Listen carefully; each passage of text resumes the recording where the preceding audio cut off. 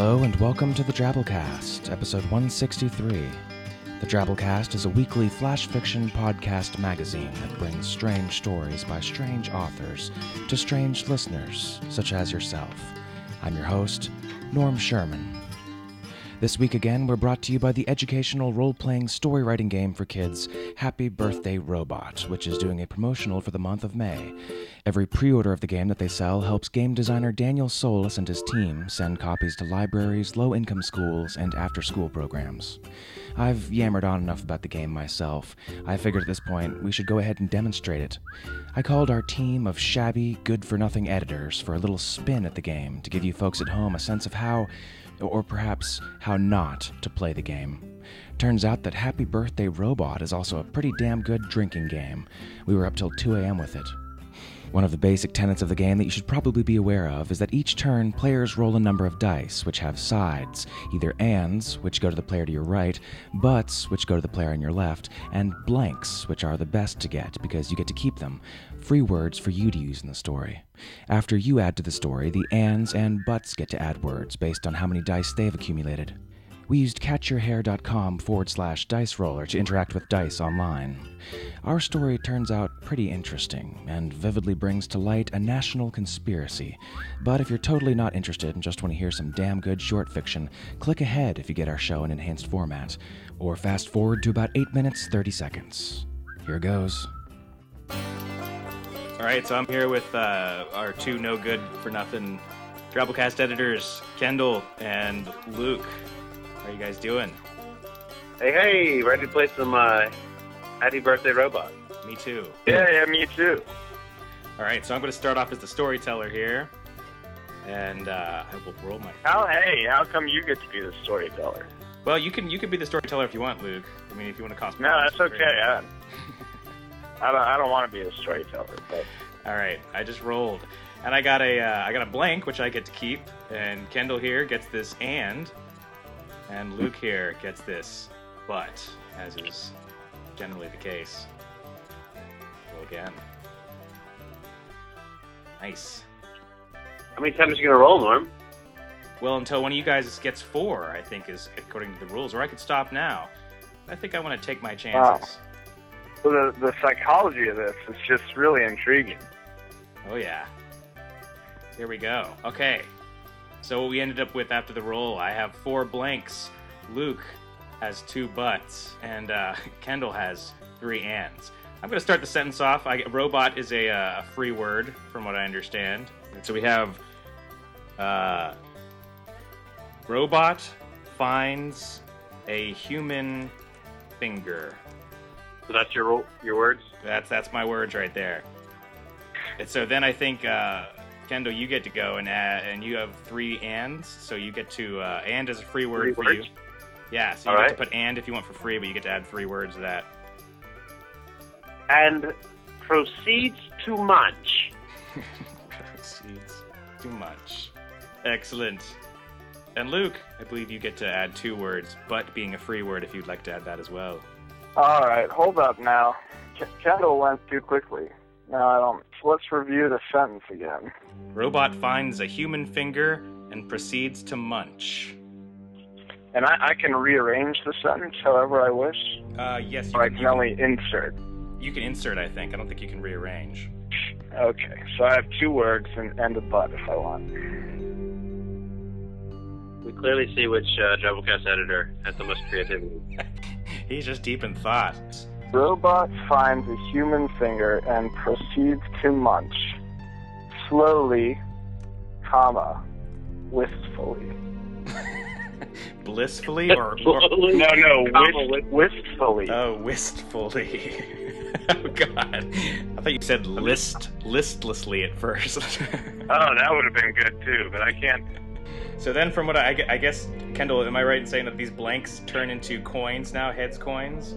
Yeah, no, you get 4 heads, Norm. Can I just hold on to them? And then... Oh, it actually says you may give coins away anytime.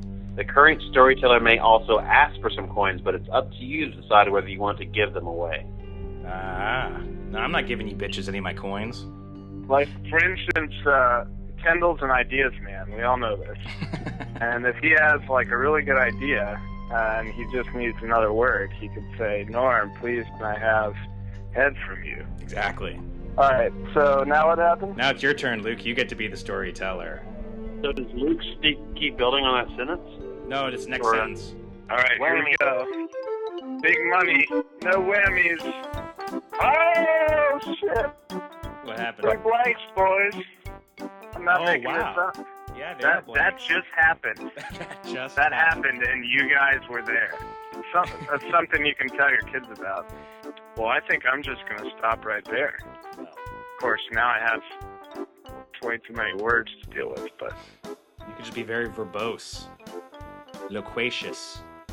Robot ponders his first taste of fingers. And so I'm the ands, right? You're the ends, and I'm the butts. All right, so There. I've only got 3 words here that I can do, so I'm going to put in... I can't wait to be storyteller. I wish I had more words. All right, I got it. Robot ponders his first taste of fingers back in Nam. Back in Nam, nice. Hey, where the... Oh, there's my H's. I thought somebody took my coins. My coins! A couple drinks and a mythical flesh-eating Wendigo later, we had our story. So why don't you read the whole thing? All right, here we go. But you get to... You're the voice of the Wendigo. All right. Captor. All right. Robot's Choice by Norm, Luke, and Kendall. Robot finds a human finger and proceeds to munch slowly, wistfully. Robot ponders his first taste of fingers back in Nam, remembering their peculiarity. Raw Vietnamese fingers smelled like nascent, young infant feces, but tasted like heaven. Impetuously, the voracious predatory robot leapt forward, crying, "Please, more fingers!" Robot's Vietnamese Wendigo captor opened his finger bag. Robot, you want tasty fingers? Robot peeked at the dooky delicious fingers and steeled himself to accept the nefarious offer. You right? Neonate scented phalanges, robot. Do you not? Said the robot-napping Vietnamese Wendigo terrorist miscreant. God damn your delicious fingers, and God damn free will. I will assassinate President Kennedy, but vengeance will be mine. Dolefully, Robot clutched the blood-soaked finger bag and flew away.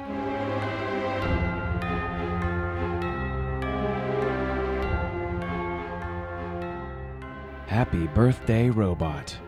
So there was a second shooter. Fingers. Pre-order a copy at www.danielsolis.com/Happy Birthday Robot, which you'll find in our show notes. It's a lot of fun. Drabble time. Drabble. Drabbles are stories exactly 100 words, no more, no less. Send yours into drabblecast@yahoo.com. This week's Drabble is called Special Delivery, and it comes to us from Diane Elliott. Diane lives in New Waterford, Ohio, with her wonderful family, which consists of her husband, 2 dogs, a cat, a bird, and a rat. She works as a private duty pediatric nurse. Although she's written strange stories all her life, she's never attempted to have anything published, content to read the odd piece to family members, making this her first published piece.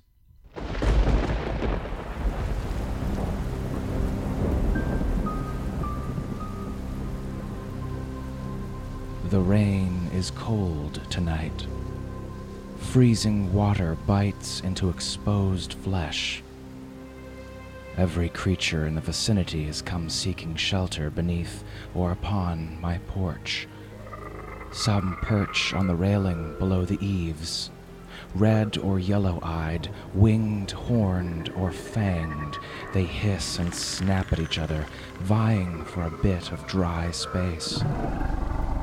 There is hardly room to accommodate them all. Watching from my window, I make a phone call as they gather.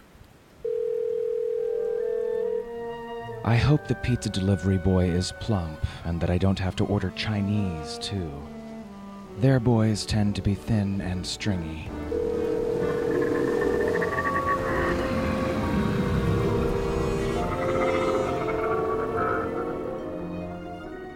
Avoid the Noid, monsters. You're just asking for indigestion. Go with Papa John. Mythical cannibalistic Wendigo prison guards. Horned, yellow-eyed creatures hissing in the rain. You'll find that we have a theme to this week's show. The monster outside. So there's civilization, the comfortable space inside, the safe zone, as it were, that which we can wrap our heads around. And then there's the wild, the primordial, the unknown, the unpredictable, the outside. Things happen out there that we don't fully understand, that we can only catch glimpses of. The problem is that we humans are OCD about taxonomy, are we not? Taxis, meaning order, arrangement, and nomos, laws or science. We've got to make sense of the things that go bump in the night, or at least order pizza for them. Which leads us into this week's story, Once a Month on a Sunday by Ian McHugh. Mr. McHugh is a graduate of Clarion West and a grand prize winner in the Writers of the Future contest. His stories have appeared in markets such as Asimov's, Beneath Ceaseless Skies, and Clockwork Phoenix 2. Most of his past publications can be found free to read or hear online by going to ianmchugh.wordpress.com. Once a Month on a Sunday was first published in issue 40 of Andromeda Spaceway's In-Flight magazine and won the 2009 Aurealis Award for Best Fantasy Short Story. It was inspired by the children's picture book Lizzie Nonsense by Jan Omerond and has been published with her blessing. This is Ian's second story to be podcast at the Drabblecast, the first being the Alchemical Automaton Blues, back in episode 107. The story is read to you by Emma Lee Yitt, and this is her first podcast reading. So, without further ado, Once a Month on a Sunday by Ian McHugh.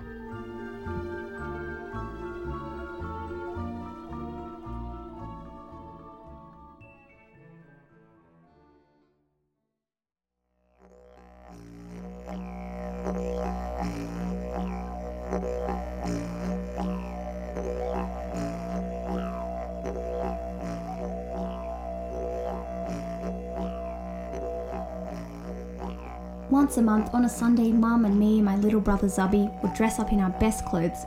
Mum would put ribbons in my hair and we'd all walk into town to go to church. On Sunday when my bubba was home, Mum would sing while she helped us dress and brushed our hair. She'd tell stories while we walked along the track and Zubby rode in his pram. And she'd let us run ahead when Zubby got bored of riding. She wouldn't care if we strayed from the path, except for the part where the gamble gam was, where we needed to stay close. She wouldn't even mind if we dirtied our hands and clothes before we reached church. But my bubba had been away now for 3 months, a lot longer than he was usually out on the road. Mum was in a foul mood. She growled and snapped while she got us ready. My scalp stung as she pulled my hair tight to plait it. I bit my lip and stayed silent, but Zubby cried when Mum brushed his hair, which just made her growl more. "Zubair, stay still!" The only thing to do when Mum was like this was to be quiet and stay out of her way. But her temper made me nervous, and that made me clumsy. Pulling my dress on over my head, I knocked the water basin from the kitchen table. Mum jumped as water splashed over her skirts. "Olivia! Green Christ above, girl, look what you've done!" Aside from the mess, she hadn't washed herself yet. "I'll fetch more," I said quickly, and fled before she sent me on my way with a slap. I dashed out the door and into the lean-to shed out the back. Zubby screamed louder all of a sudden. I guessed he'd got the slap instead. I tipped the lid off the big wire cage on the bench near the front of the shed and rummaged around in the wool and straw inside until I caught a mouse. It squirmed, warm and helpless in my fingers. I grabbed the water bucket and ran down the stepping stone path to the creek. The tin bucket bumped against the side of my calf. My plaited hair slapped against my shoulder blades. I slowed once the house was lost from sight behind the banksia shrubs. The banksia's flowers had already dried out, losing their bright red colour. They sat along the branches like so many tiny brown owls. A lizard scuttled away from the path. Up in the trees, a magpie cleared its throat, but didn't sing. The bush was stuffy and hot after the cool of the house. The temperature dropped a little going down the slope to the creek. I walked across the top of my shadow when it balked, not wanting to lie itself across the water. I stopped on the wide pale stone beside the bank. Bubba had chiselled the Arabic word ma into it, which meant water, and some other words that he wouldn't say aloud. The mouse lay still in my hand. Its heartbeat tickled my palm. The creek was still full of winter rain, but moving slowly, brown with dirt. I held up my fist with the mouse's tail hanging out the back and its nose poking between my first finger and thumb. "Shukran Jazilan," I whispered, like Bubba told me to. It meant thank you. I tossed the mouse underarm out over the water. Its legs spread out stiffly around it, ready to land. A long tongue of water shot up from the surface of the creek and snapped the mouse out of the air. The tongue thickened out. It swayed in front of me, taller than I was. Odd lumps and tentacles bulged from the bunyip's sides and disappeared again. I watched a dark spot flow down its middle and disappear into the creek. The bunyip looked back at me, even though it didn't have eyes. I could feel my shadow tugging at my heels, wanting me to come away. I ignored it. I wasn't in any danger. "Hello, bunyip," I said.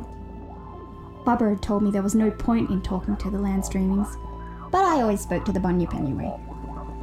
"I'd like some water, please. May I?" It didn't answer, of course. I crouched at the front edge of Bubba's waterstone and lowered the bucket into the creek. The bunyip stayed where it was, watching. A tentacle came out of it towards me, but it didn't grow far. I heaved the full bucket up out of the creek and turned to go. "Goodbye, bunyip." It had already sunk down into the creek when I looked back over my shoulder. Back at the house, I played clapping games with Zubby, sitting out of the way on Mum and Bubba's bed, while Mum finished getting herself ready. Then we set out. She put Zubby into the pram, although he wanted to run, and made me walk along beside. The weather was turning cloudy. It didn't look like rain coming, but it was enough to stop the day from getting really hot. Walking along, just the three of us, I could nearly forget that Bubba had been away so long. He never came to church with us, even when he wasn't out on the road. Church wasn't Bubba's religion. He didn't follow the Green Christ or even Christ the Lamb. Bubba followed the Last Prophet instead, and did his praying at sunrise, noon and sunset every day, wherever he laid out his mat. Bubba made his living going around to the towns and the squatters' homesteads and fixing up all the old runeworks with his Arabic letters. People didn't mind that he followed the Last Prophet, because he always did right by them. Really, Zubby and me followed the Last Prophet too, because Bubba did. When he was home, he read us stories from the Prophet's book. He didn't mind us going to church though, because the God of the Green Christ and the God of the Last Prophet were really the same. The Christ and the Prophet just had different ways of teaching his lessons. We came to the kink in the track around the Drabblecast's place. Bubba had laid sleepers into the ground around that part, and had used an iron to burn his letters into the wood. The Drabblecast's place is hard to pick out, not like a willy-willy that twists up all the trees. It can reach chasing possums and koalas. You mostly won't know a Drabblecast's there until you hear it sing. Your shadow will have heard it first, but won't be able to warn you that there's a dreaming ahead. And once that happens, it's probably got you, unless you've got some good warding under your shoes. I could hear its song over the rattle of Zubby's pram, bumping over the sleepers. It sounded like wind and fire and grinding rocks. It'd take your shadow and soul away to the red heart of the land if you let it, Bubba said. Mum's knuckles were white, holding my hand against the handle of Zubby's pram. Mum didn't need to be so scared. As long as we stayed on the path that Bubba made, the Gamblegam's voice had no power. I wasn't going to run away from the path. Our shadows could hear the song, but because of Bubba's warding, weren't caught by it. They stretched themselves far out to the side, away from the Gamblegam. Bubba had taken me off the logs once and held me just beyond where the Gamblegam could come out and get us. So its voice would fill up my head and I'd know the red heart for myself. I'd gone to the place where Bubba said the dreamings are born and watched the shadows dance red on stone. Once we got past the Gamblegam, Mum calmed a bit. She let Zubby out of the pram, although she wouldn't let us wander far. The day stayed just warm because of the clouds, but I was still thirsty by the time we crossed over the runestone labyrinth that guarded the road into town. Mum dug a tin cup out from the bottom of the pram, and we took turns to drink from the pump at the horse trough outside the pub. She straightened our clothes and retied my ribbons and felt around the edges of her hair. Then we walked the rest of the way to the church in the middle of town. The yew tree outside the church's western door looked sadder every month. Half its branches were dead and bare of leaves. We walked around the curved wall of the church to the southern door. Father Henrik waited for us in the shade of the oak tree there. "Good day, Alice, children," he said. Father Henrik had an accent, the way Bubba did, but different from Bubba's. Both of them mixed up their A and E and O sounds, but Bubba made it sound nice, along with the way he growled out his H's. Father Henrik just sounded funny. Mum said Father Henrik was Dutch. Mum bowed her head. I did too. "Father," said Mum. "I'm pleased to see you," Father Henrik added. He was very tall and thin, with wet-looking eyes and a big Adam's apple. "You should really come more than once a month." He always said the same. Mum always answered the same too. "It's a long walk with the children." Father Henrik put a hand on Zubby's head. "It is particularly important for the children." Mum tried a smile, even though she wasn't happy, and said, "Faris will make enough one day to buy me a horse and buggy. Then I'll be able to come more often." Father Henrik's face got all tight and serious. "May I speak with you for a moment?" Mum's face got tight too and shuttered up the way it did when she had to talk to the ladies she didn't like in town. "Look after your brother," she said to me. They walked back over towards the yew tree. Zubby stuck out his bottom lip, thinking about crying. I caught his fingers and held on just tight enough that he could still pull them free. He laughed and I held out my hand to play trap hands. I watched Mum and Father Henrik talking. He looked like he was asking us something. Mum had her arms folded in front of her. Father Henrik pointed towards me and Zubby, and they both looked. I turned quickly away. People from the town were going into the church. They looked at me and Zubby too, and at Mum and Father Henrik. Mum was still unhappy when we finally went inside the church. She kept starting to sing and stopping partway through the hymns. Father Henrik didn't try to talk to her again. A few people said hello to Mum, but only looked sideways at me and Zubby. Mrs. Kuehl from the post office looked like she wanted to talk more, but the look Mum gave her killed whatever words she had before they got out of her mouth. We didn't stop at anyone's house for tea, which we sometimes did.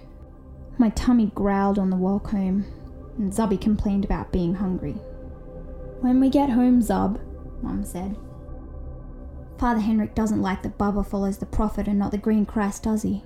I said. For a moment, Mum looked like she was about to cry. She said, "No, love, he doesn't. You can run along and explore if you want. Come back before we get to the Gamblegam." We got home in the middle of the afternoon. It was my job to fetch the water again. "But I'm hungry, Mum," I said. "You can eat when you get back," she said.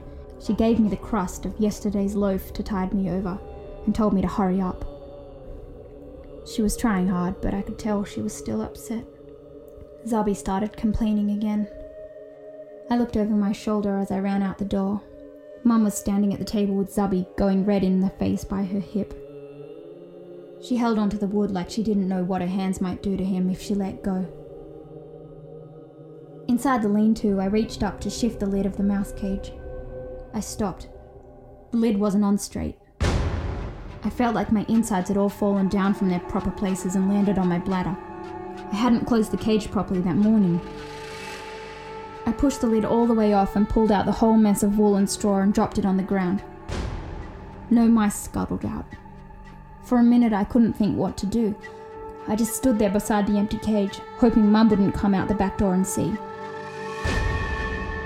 I rubbed the tears out of my eyes, bent to pick up all the mouse bedding again and stuffed it back in the cage. I tore up my bread crust and sprinkled it on the cage, then left the lid just a little bit open. Hopefully when I came back I might have caught some mice again. I grabbed the bucket and ran off down the path. Bubba dipped for water without needing a mouse. As long as I stood on his water stone, I'd be fine. Just this once. I felt less and less brave the closer I got to the creek. My shadow dragged at my feet. Bubba said dreamings couldn't recognise people. I thought Bubba was wrong.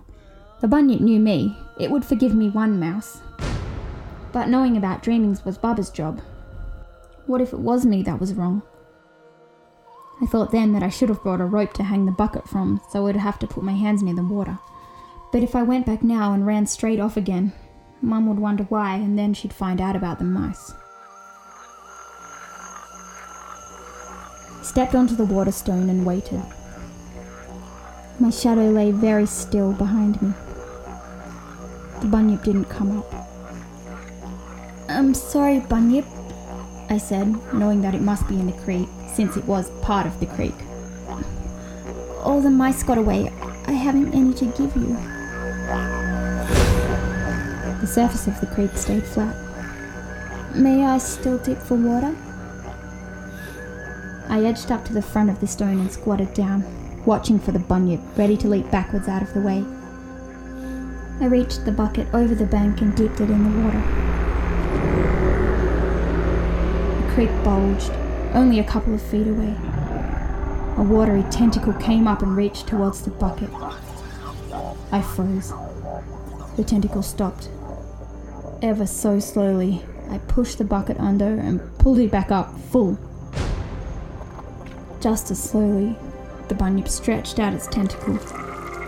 The tip got wider and flatter. I lifted the bucket clear. The bunyip reached underneath to catch the drips that rained from its sides. I stood up straight. The tentacle lowered and disappeared back into the creek. "Thank you, bunyip." I laughed as I ran back up the path. I'd been right. I couldn't wait to tell Bubba. I stopped by the lean-to before I went back into the house.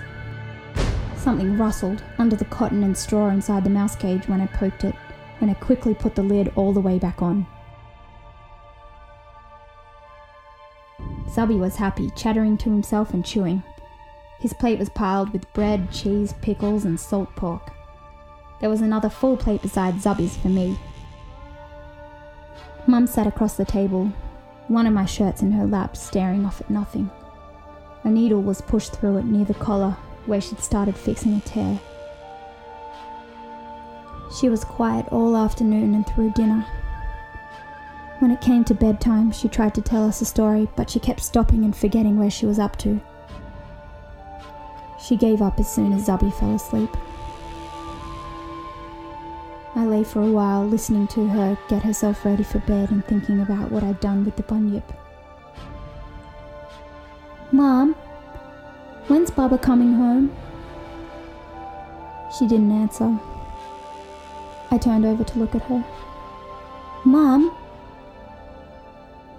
Her back was to me as she snuffed out the wick of the oil lamp. In the dark, I listened to the creak of her bed as she climbed in and the rustle of the sheets as she pulled them up.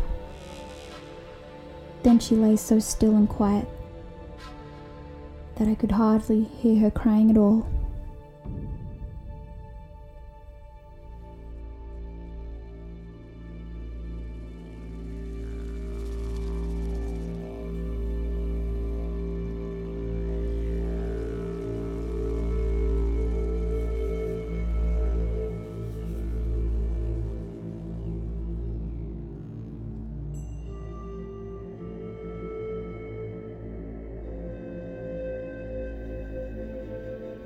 Well, that was our story. Hope you enjoyed it. When the ancient Greeks found the enormous skulls of elephants with the median nasal opening, they assumed that the skulls had to belong to a race of giants with single eye sockets. Hence the birth of the Cyclops myth. A lot of badass mythological creatures come from people trying to name and understand the monsters outside.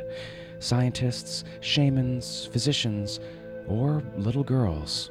We're all the same as we gaze at the natural world in awe, trying to make sense of the shapes and shadows that we see as we reluctantly dip our tin pails in the mysterious, swirling water. Speaking of mythological animals and mysterious creature phenomena, Balticon. I think I mentioned before in the podcast that I'm moderating a panel on the upcoming science fiction con here in Baltimore called Cryptozoology 101, a survey of creatures that probably don't exist. From the Goatman to the Mothman, Yeti to Yowie, Dodo to Ogopogo. From bloops to blobs, giant owls to lizardmen, chupacabras to Mongolian deathworms. From the foul-smelling skunk ape of the Florida Everglades to the brain-eating Nandi bears of Kenya, this course is a basic introduction to the study of absurd animals which purportedly exist based on the sightings and information gathered by stammering lunatics, drunken peasants, and other researchers in the field. That's going on Sunday, May 30th, and I'm involved in a number of other things that weekend, including performing Saturday, and semi-inebriated adventures with editor Kendall and our artist Bo Kyer, and any others who can make it out. I'm pretty sure we're going to have a live show, recording a cool story I'm reading on Friday. That may even end up having a full cast if we can swing it. We'll see. Balticon's coming up, but it's not too late to make it. And it's also not too late to get a free Me CD and a Drabblecast t-shirt by subscribing to our new $10 a month donation option, listed off of our main page, drabblecast.org. We were throwing that offer out there to the first 5 who subscribed. 3 folks have done so already. There are 2 uno dos slots left. If you appreciate all the hard work we do each week bringing you badass stories about God knows what, you could really do us a solid and jump up to the $10 a month level. We also have a $5 a month option, which would be grand as well, and a one-time donation option. Really, folks, we appreciate anything you can give, even if it's just $1. Maybe you'll be our next kick-ass donor of the week. Like Jonathan McNeil. Jonathan's a post-antediluvian performance artist living in Raleigh, North Carolina. He currently makes his living inspecting computers so closely that he makes them feel uncomfortable. In his spare time, he posts too much on the Drabblecast forums and insists that you join him so that he can one day be a forum elder god, i.e. an old fart in forum terms. His blog is at trolljammies.blogspot.com, and he goes by the name Dreamrock on Twitter if you're so inclined. Thanks, Jonathan. We appreciate all you do for us, including help us not be in the red. Yes, and Twitter. That's a segue handed over on a silver platter. Each week, of course, we pick a twabble, a story with exactly 100 characters total, as winner of our ongoing TwitFic contest. This week we had a special Mother's Day twabble category, and the winner, holding onto his twabble crown for the second week in a row, was Joshua Doach, or Nevermore66 as he goes by in our forums. And here's his story. Clutching flowers and Hallmark card, Oedipus fingered empty ocular cavities in the blind dark. Worst holiday ever.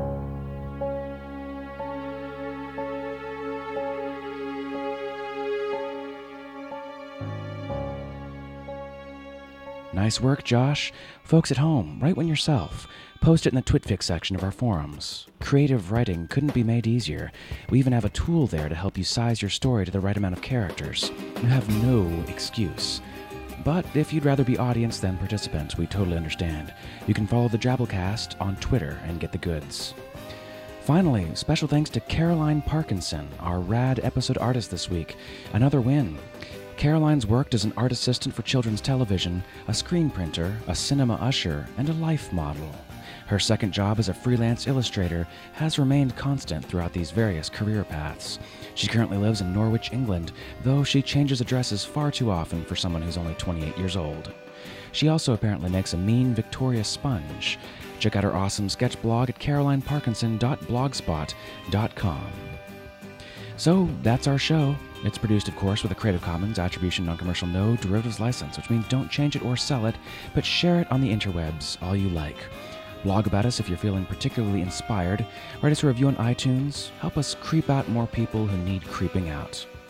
We'll see you next week, weirdos. Until then, our staff is made up of co-editors Kendall Marchman, Luke Coddington, and yours truly, Norm Sherman, reminding you to close the mouse cage properly.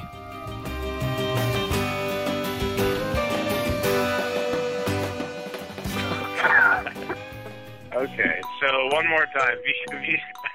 Vietnamese fingers smelled like young infant feces. Wait, young infant. Are there old infants? Well, there are varying levels of infants, for sure. I think anyone who's ever smelled a young infant feces can separate the young from the middling, if you will.